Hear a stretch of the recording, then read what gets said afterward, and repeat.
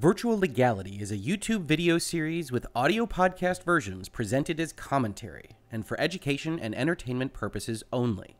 It does not constitute legal advice and does not create an attorney-client relationship. If you have legal questions about the topics discussed, please consult your own legal counsel. Honestly, you don't want to be taking generic legal advice from a YouTube channel or podcast in any event. On with the show.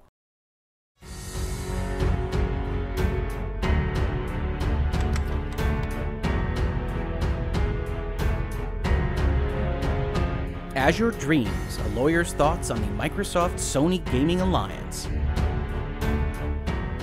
Hello and welcome to another episode of Virtual Legality. I'm your host, Richard Hogue, managing partner of the Hogue Law business law firm of Northville, Michigan. And today we have a little bit of exciting news, or at least it's exciting to a guy like me who follows the business and law of the video game industry that I have enjoyed for my entire life. And so without further ado, let's just jump into the news item because to some extent it's almost unbelievable, or at least it's unbelievable to folks that are invested in the console war and think that giant corporations are these kinds of rival street gangs that fight each other to the bitter end. And this is a press release from Microsoft itself.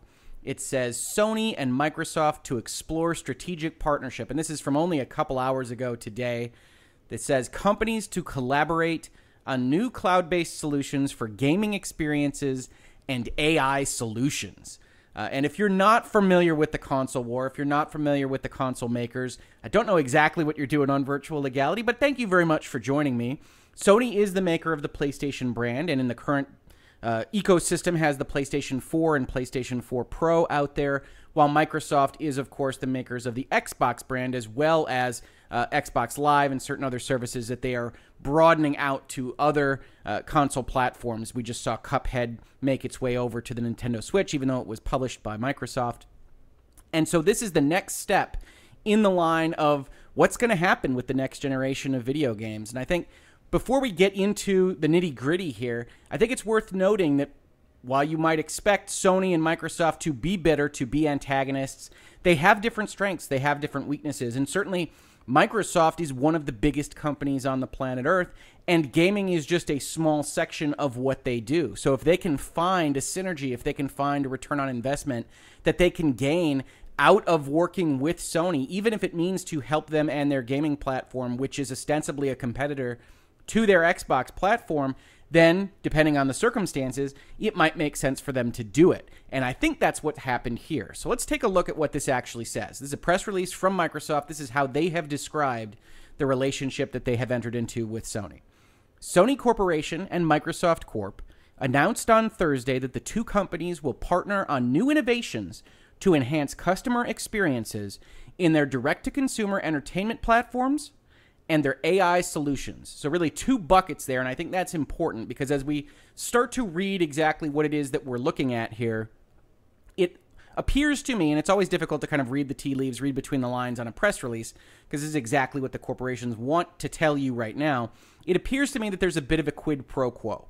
As we said, Microsoft is perfectly willing, if there's a good return on investment, if there are good possibilities, to help Sony out, figure out, we're going to see their cloud performing solutions for probably PlayStation Now, certainly PlayStation Network, some of their multi-platform PlayStation Plus type features. Microsoft's willing to do that, but they want to get something in return. And what isn't mentioned here, we're going to see, is there doesn't appear to be an exchange in compensation, which makes sense when we see that they only entered into a memorandum of understanding and not a formal agreement. And we're going to talk about the differences between those documents as well, because I have worked extensively with memorandums of understanding, or MOUs you might see online or elsewhere across the internet, as well as formal licensing agreements or joint development agreements or partnership agreements. Generally speaking, the title doesn't matter as much as what the substance of the agreement says, and those are all different names for what amounts to two corporations working on something together. And as we'll see here, there doesn't appear to be compensation exchanged. Instead, there appears to be a kind of quid pro quo to access to each other's technology to try to advance their technological understanding and potentially make better things for their consumers, whether that's customers on a PlayStation level, video game customers, or we'll also see reference to enterprise customers, which it seems Microsoft is more interested in wooing as a result of this relationship. And that itself is interesting because Microsoft has always had its foot in both columns there. It's always been attracting gamers, and it's always been attracting enterprise solutions really at the same time. It's one of the reasons you saw them market the HoloLens at E3 that one year, when in fact the HoloLens is really an enterprise-facing device and enterprise-facing software portal. But let's read on further in this press release.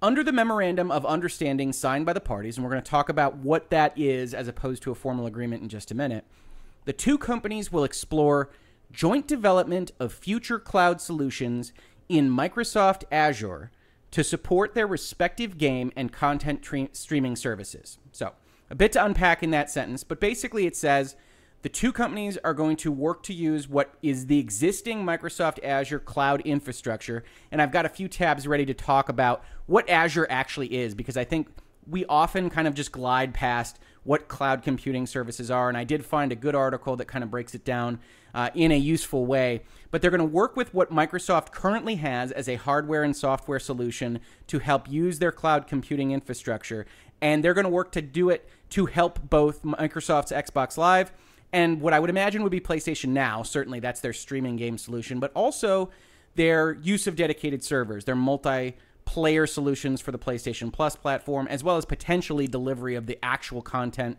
in downloads through the PlayStation Network store and things of that nature.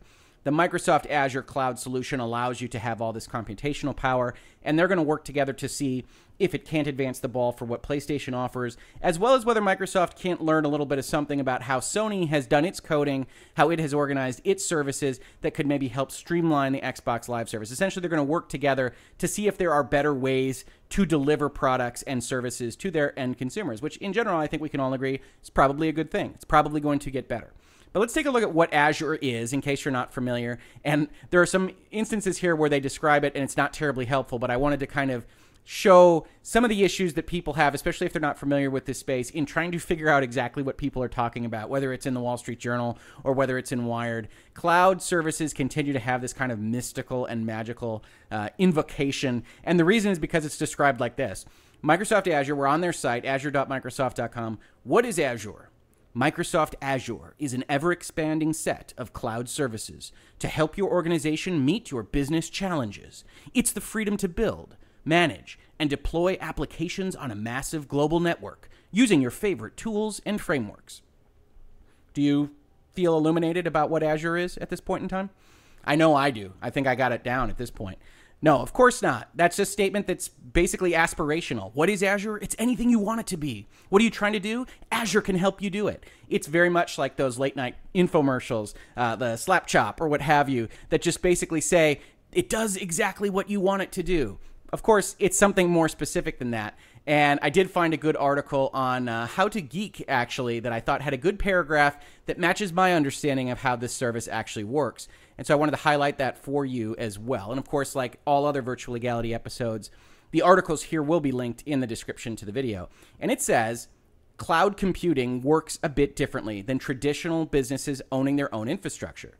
Rather than run your own hardware or pay for use of some specific hardware in someone else's data center, you just pay for access to a massive pool of computing resources provided by Microsoft, that's Azure, or Amazon or Google or whatever other big tech giant you're purchasing computing cloud software solutions from. This allows you to host web servers, email servers, databases, file storage services, virtual machines, user directories, or anything else you might want on their service in their cloud on Azure. When you need more computing resources, you don't have to purchase physical hardware. The cloud, Azure, shares the hardware and automatically assigns the work as necessary to get everything done. You pay for as many computing resources as you need and not a specific number of hardware servers on a rack somewhere. So it's essentially a variable usage framework that allows you to help cut off extra payments that you might otherwise be making if you just had a bunch of servers sitting around, or allows you to better meet your obligations during a spike period where you've got a lot of unexpected downloads or access. And that's really what cloud computing is right now. There's a lot more that goes into it, including the software, including the applications, what you can access through Microsoft, their specific teams that help make it work specifically for whatever your enterprise needs are. And that's really what Sony and Microsoft are talking about right now. The last page I wanted to pull up here is they actually have a page that describes Azure as helping gaming solutions. This isn't really tied to other platform holders. It's not really aimed at Sony or Nintendo as much as it's aimed at publishers and potentially independent developers that might seek to answer some of these questions. But it's helpful to know what we're talking about. So they say, build global gaming experiences here. They say, create and run your game with a global secure cloud and game-specific services for studios of all sizes and budgets. Dynamically scale your game experiences to over 50 global regions, more than any other cloud provider on demand. Deliver your game to consoles, PCs, mobile devices, and the web. Powering games already, like Minecraft, Halo, and Sea of Thieves, Azure enables built-in virtual networking and load balancing, plus automatically syncs between cloud and on-premises systems. They then tout the security of the system, the speed of game development that helps amplify engagement, which is, of course, one of the big metrics that game developers and publishers use. You want to have engagement on your game because that helps drive growth, helps drive microtransaction spend, and all other things. And that's really what we're talking about here. We're talking about a cloud-based solution in Azure that allows you to balance your server load, get things out to more people better and faster, potentially patches, potentially content. And that's what Sony and Microsoft are exploring, is how to use Azure to better not just Microsoft services, but also Sony services. And to some extent, that means today is a bit of a sea change. You don't usually see Sony and Microsoft working this way. Microsoft has been making inroads with working with competitors in various spaces for a number of years now. That seems to be one of the driving focuses of their current gaming division initiatives. But this is a big step. Let's go back to the press release where it says, after it discusses the Azure game and content streaming services, it says the two companies will explore the use of current Microsoft Azure data center-based solutions for Sony's game and content streaming services. So it unwinds the respective game and content streaming services discussion and talks specifically about Sony's. So that's actually putting a lampshade on the fact that Microsoft is acknowledging that they will be helping the PlayStation infrastructure and network usage by this memorandum of understanding, just so everybody is clear. They say by working together, the companies aim to deliver more enhanced entertainment experiences for their worldwide customers. These efforts will also include building better development platforms for the content creator community. They're going to try to help everyone access these things as well, and not just have back-end support for Sony and Microsoft to get things out from their perspective. Now, that's all well and good. A couple things here. So let's talk about a memorandum of understanding to begin with. If you're not in the law, if you're not in business transactions, you probably look at that and say, well, that's a really long way of saying we agree to something. Is that a contract? Is that a license? The answer is yes and no. And so I've pulled up a definition from Investopedia, which we're going to find is not exactly accurate, but I think it's a useful kind of starting point for discussion. So I think we're going to talk about it anyway. And they've got this definition, Memorandum of Understanding, MOU, as being a formal document describing the broad outlines of an agreement that two or more parties have reached through negotiations. It is not a legally binding document, but signals the intention of all parties to move forward with a contract. Let's stop right there because it's that last sentence that really isn't entirely accurate. A memorandum of understanding is essentially an agreement that is light on details.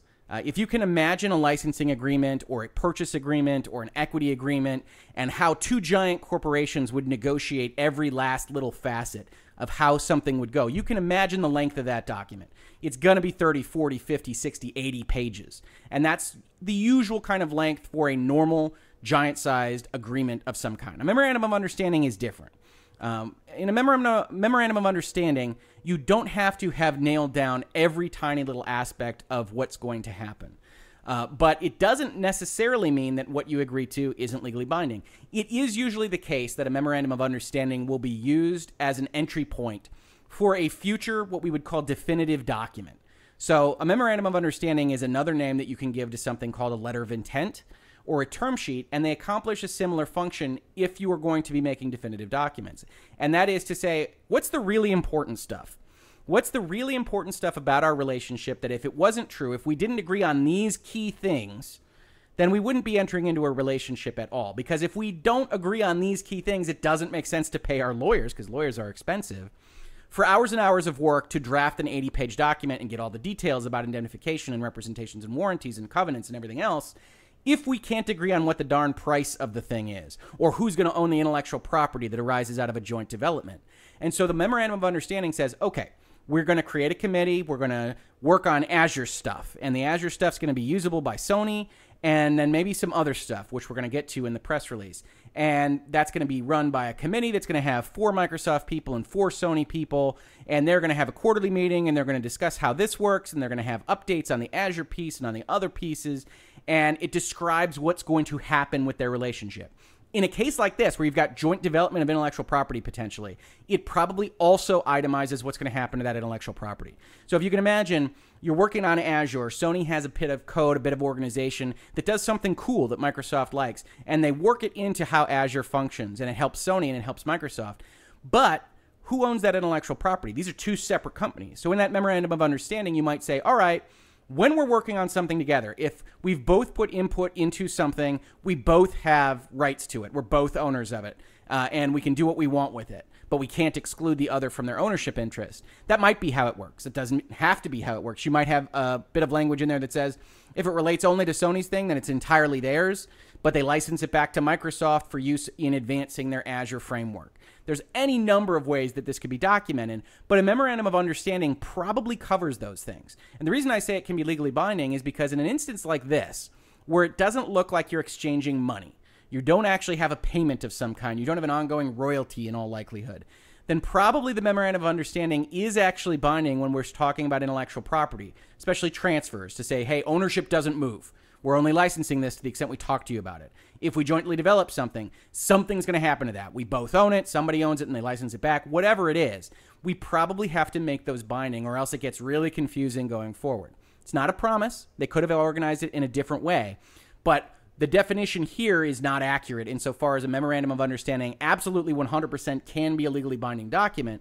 You just don't often do that if there's money exchanged or if you're going down the road to a definitive documentation, because that's where the real legal protections live, is in the great description that does take a number of pages of what's going to happen versus what can be a fairly simple document. A memorandum of understanding, depending on how deep it goes into the details, can be 5 pages, could be 10 pages. It depends on what it is that you're talking about, but it's not going to be that high level of detail that you see in a definitive document in, say, a licensing agreement. The other thing a memorandum of understanding can do is say, we are going to think about it later. We are going to enter into this. We're going to agree to what the committee looks like. We're going to agree how we're going to allocate our research time. We're going to have calls every month, whatever it is. And then if some intellectual property pops out, yes, we're each going to be owners, but neither one of us will use it until we agree to a definitive licensing agreement at the time.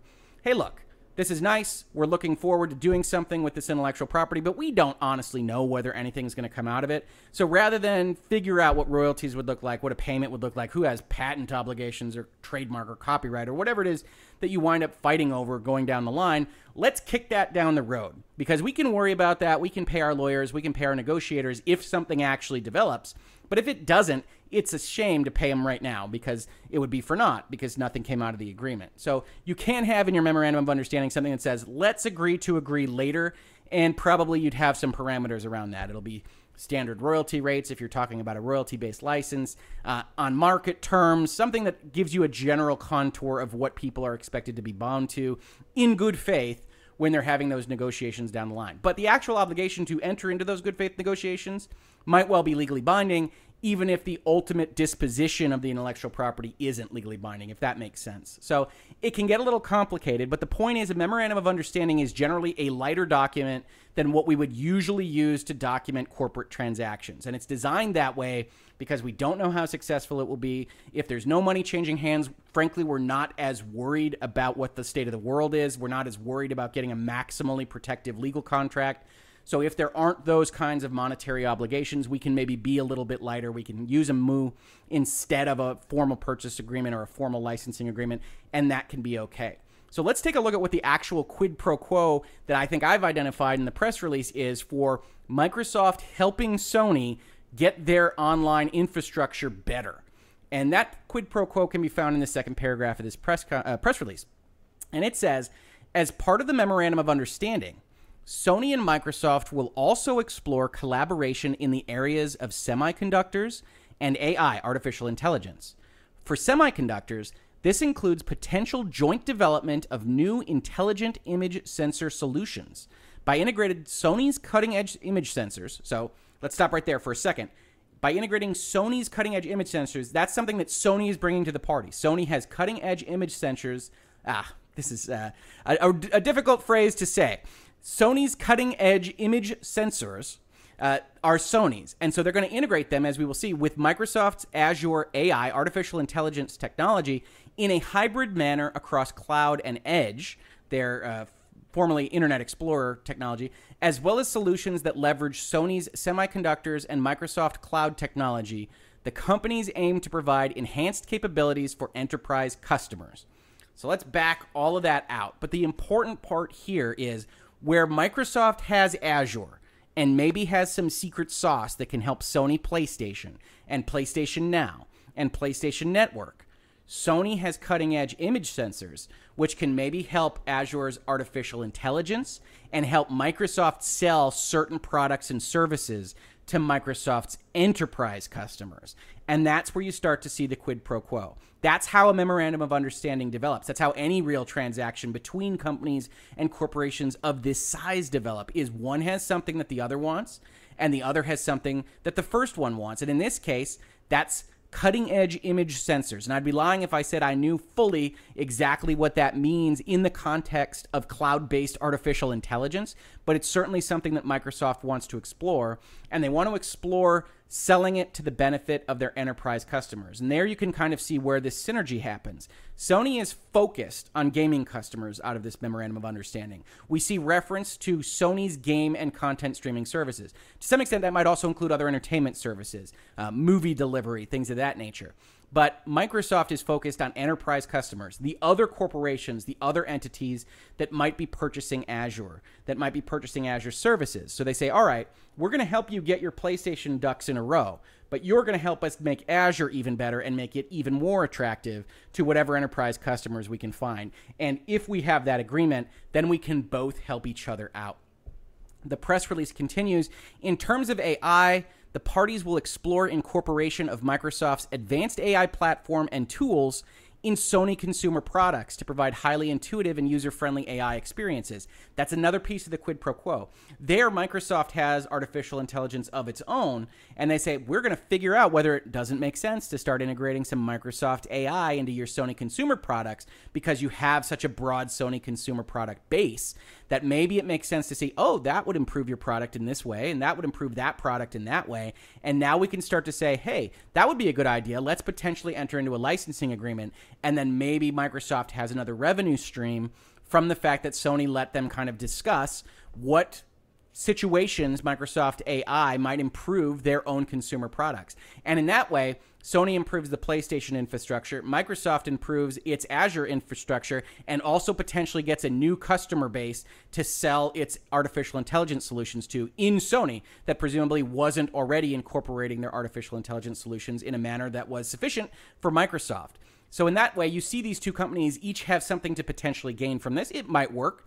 It might not. You also see reference to joint development. We talked about a joint development agreement when I was referencing different titles for a formal agreement. But that's a more formalized document than a memorandum of understanding that would generally say, hey, we're going to put a joint development group together. We're going to work on a specific project, and we're going to talk specifically about the intellectual property that arises out of that project. So this says it includes that. In my estimation, it probably includes reference to what that would look like. And if there are initial instances where it looks like that might be a successful endeavor, that it probably has reference to making a more formalized agreement that is more protective of each side's intellectual property as it gets closer to fruition. Not always the case. They might just go with a memorandum of understanding, especially if this particular memorandum of understanding is the 40-page variety and the lawyers have actually already gotten to it and added protections all along the board. They do have quotes at the end of this press release that are interesting. They're from Sony. It says, Sony is a creative entertainment company with a solid foundation of technology. We collaborate closely with a multitude of content creators that capture the imagination of people around the world. And through our cutting-edge technology, we provide the tools to bring their dreams and vision to reality, said Kenichiro Yoshida, president and CEO of Sony. PlayStation itself came about through the integration of creativity and technology.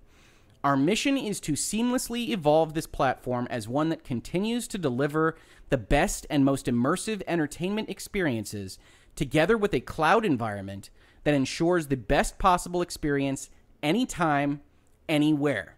So you see there, Sony's mission statement is a little bit similar to what we've been seeing from Microsoft, which is they want to bring the PlayStation brand and gaming environment to what they describe as anytime, anywhere, whether that means broadening out to Sony TVs on a more specific basis or even other pieces of consumer electronics remains to be seen, but that appears to be their goal, to bring PlayStation to even more places than maybe just solely the PlayStation console environment. Maybe that's just PlayStation Now, but the years will tell. For many years, Microsoft has been a key business partner for us, though, of course, the two companies have also been competing in some areas, roughly speaking, the PlayStation and Xbox. I believe that our joint development of future cloud solutions will contribute greatly to the advancement of interactive content, that they're going to work together to improve both their platforms because, as is the best press release possible, it's going to benefit everyone. And so that's why these companies are doing it. Obviously, it's also helpful that both companies would be able to reap the rewards if more people and additional geographies wound up liking the PlayStation and or Xbox ecosystem. And so that's why they're doing it from a corporate level. But certainly they think both sides can benefit from sharing this information and this technology in this way. Additionally, I hope that in the areas of semiconductors and AI, leveraging each company's cutting-edge technology in a mutually complementary way will lead to the creation of new value for society. And again, when we're talking about semiconductors and AI, for the most part, that's Sony allowing Microsoft to integrate their semiconductor technology into Azure, as well as allowing Microsoft to pitch them on artificial intelligence solutions for their own products. And that's really what we see here. We see a possibility of two companies with differing technologies, differing strengths, differing weaknesses come together in a manner that could potentially allow both to better service their customers, even if on one particular axis, the axis that we are most concerned about on virtual legality, in the PlayStation and Xbox, even if in that particular axis they in essence enhance the capabilities of their immediate competition. That doesn't matter because of these other synergies that they see as a possibility from this technological advancement and from the sharing of this information. And personally, I think it's great. I think it absolutely serves as a wonderful reminder about these corporations, how certainly with respect to Microsoft, but also with respect to Sony, they are bigger than their gaming sectors, certainly, but also how even competitors can say, hey, we have a specific weakness and need for semiconductors or for cloud-based service solutions, and we can work together because you have that thing covered and we don't, and you have that other thing covered and we don't, and let's get together, let's discuss whether we can work it out. Now, a memorandum of understanding is not the same as a formal agreement, so this could be just an exploratory type joint development committee, those kinds of things. So it's a little bit early to see whether or not this actually winds up in real changes at either the PlayStation level or the Microsoft Azure level. But I do think it's a very interesting press release. You don't often see these companies working on something like this that are directly gaming facing very often. And so I thought I would bring it to your attention on virtual legality and give you a little bit of my experience working with memorandums of understanding and intellectual property licenses. So that's been virtual legality today. If you like this video, please do like, please subscribe to this channel. I do these kinds of videos all the time. I think just yesterday I talked about whether or not Ubisoft was using deceptive advertising when they promoted The Division 2 as having matchmaking for all their services at all difficulty levels, and they wound up taking matchmaking out of the raid that launched today. That's a very interesting discussion. I also did a complete page-turn discussion, dissection of the Apple Inc. versus Pepper case that the Supreme Court released earlier this week that talked about whether or not consumers could wind up suing Apple for the purchase of developer-made applications because Apple was the contract signatory in those interactions in the App Store. Some very interesting stuff there. And of course, if you just like pop culture, I regularly cover things like Game of Thrones and Avengers Endgame, other things that interest me, and I put up videos that do what I call postmortems or impression videos that talk about my experiences with those pieces of pop culture content, whether it's video games or television shows or movies. And we do that regularly on the Hogue Law YouTube channel, so please check us out. Tell your friends if you think they'd be interested. Otherwise, if you watch this on YouTube, thank you so much for watching. And if you listen to it on a podcast, thank you so much for listening. Please do review it on the podcast service that you're listening to it on. That does a great deal of help to grow the channel as well. And share it around to whoever you might think is interested. Otherwise, thanks again, and I will catch you on the very next Virtual Legality.